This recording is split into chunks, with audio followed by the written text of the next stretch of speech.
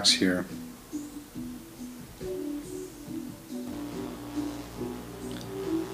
By the Bay and Winter Blue from my new CD, The Seasons Remixed Remastered, in the background.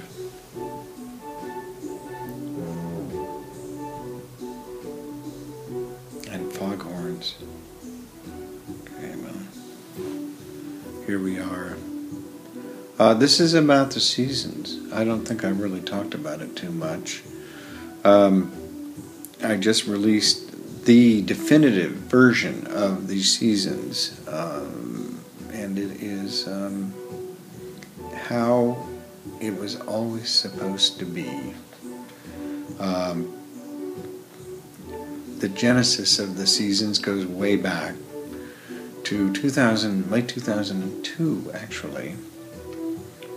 Where I had just published my novel Flapping, and suddenly came to, that come to Jesus moment where you realize that you're not going to put a lot of books in bookstores with one title, one novel, and no promotion.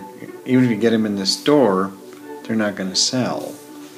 And so I was suddenly casting about for something else to do to make money quickly, and I had this idea to do a spanking kit.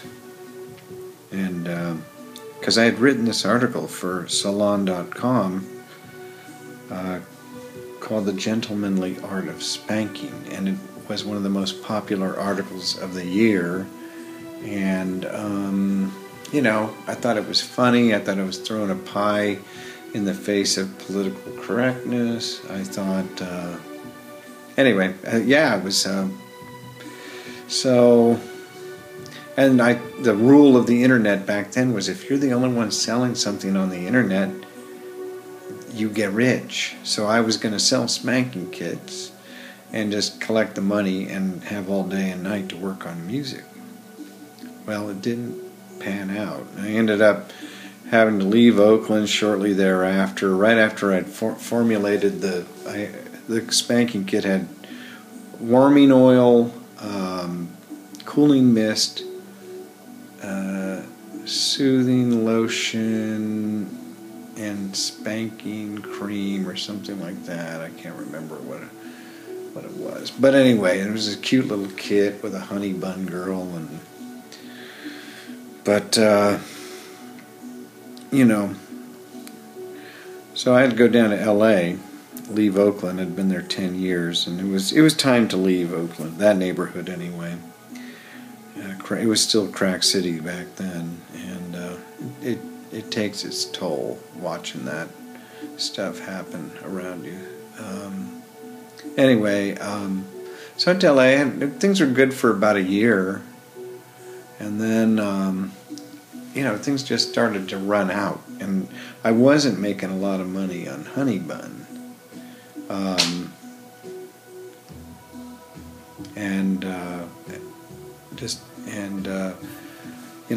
was floating around, and this company was making the spanking kits for me, and we had I thought if we did something more mainstream, we could, sell more, and I said, how about a massage kit?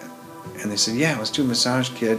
Let's do a massage video, one of those softcore porn things. And I said, no, man, no massage video. How about a CD? So, I thought, okay, I'll do a CD. I'll do 4 pieces, 15 minutes each, 1 hour of music, and I sat down and wrote the pieces. I was lucked out and had a place to work and stay for a while. A friend was out of town. I was using her place, and I was using Reason on the Mac, and I had a crappy pair of headphones, and I was using Reason, which is a song building application, not a song arranging application. And it was very difficult to use too, because I like to do string arrangements, and you can hear some of it in the background here. Very limited, but it didn't matter to me. I was working. I'm reminded of what John Lennon once said. He said, "I'm an artist. Give me a gourd, and I will do something with it." And that's what I was doing, using Reason to write these initial compositions. And we released a CD, and had sold a bit, but anyway, I later had to rewrite the fourth song, the spring song, because the one I had was had a sample in it that was not cleared, and so I wrote what is now called the Forever Spring to finish the album. I released a prior version of the album with a naked woman on the cover, the lovely Amber Arbucci,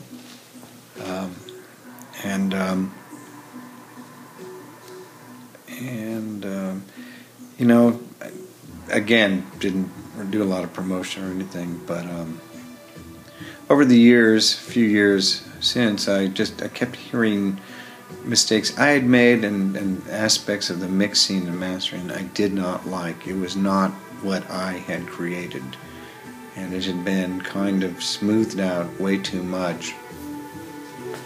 And so I determined to remix and remaster the pieces. That's what you're hearing in the background right now.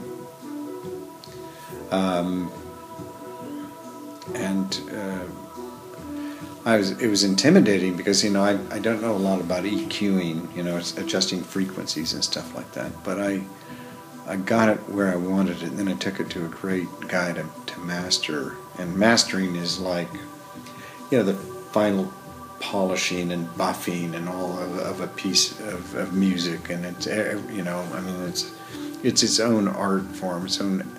It's very alchemical and mysterious. It takes a certain kind of madman to be good at mastering, plus a lot of very amazing pieces of gear and stuff.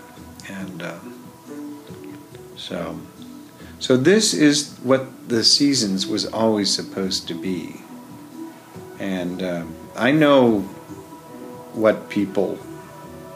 how they react to this piece of music. Unfortunately, people don't buy music anymore, so I want to tell you right now and ask you to please go to knoxbronson.com. No, well, you can go there too, but go to knoxbronson.bandcamp.com and buy the album.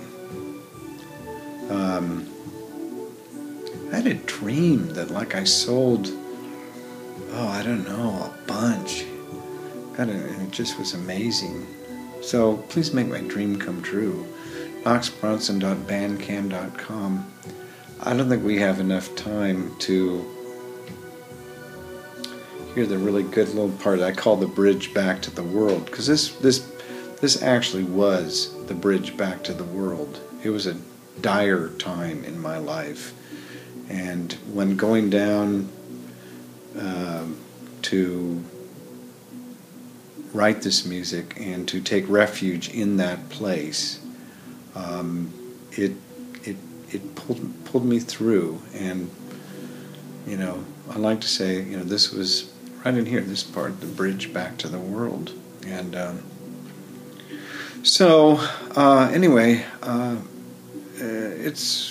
have a couple more albums in the chute, but this one you should have. You will love it. I know people that listen to it days on end straight, or listen to it every night before they go to sleep. I've got to say goodbye.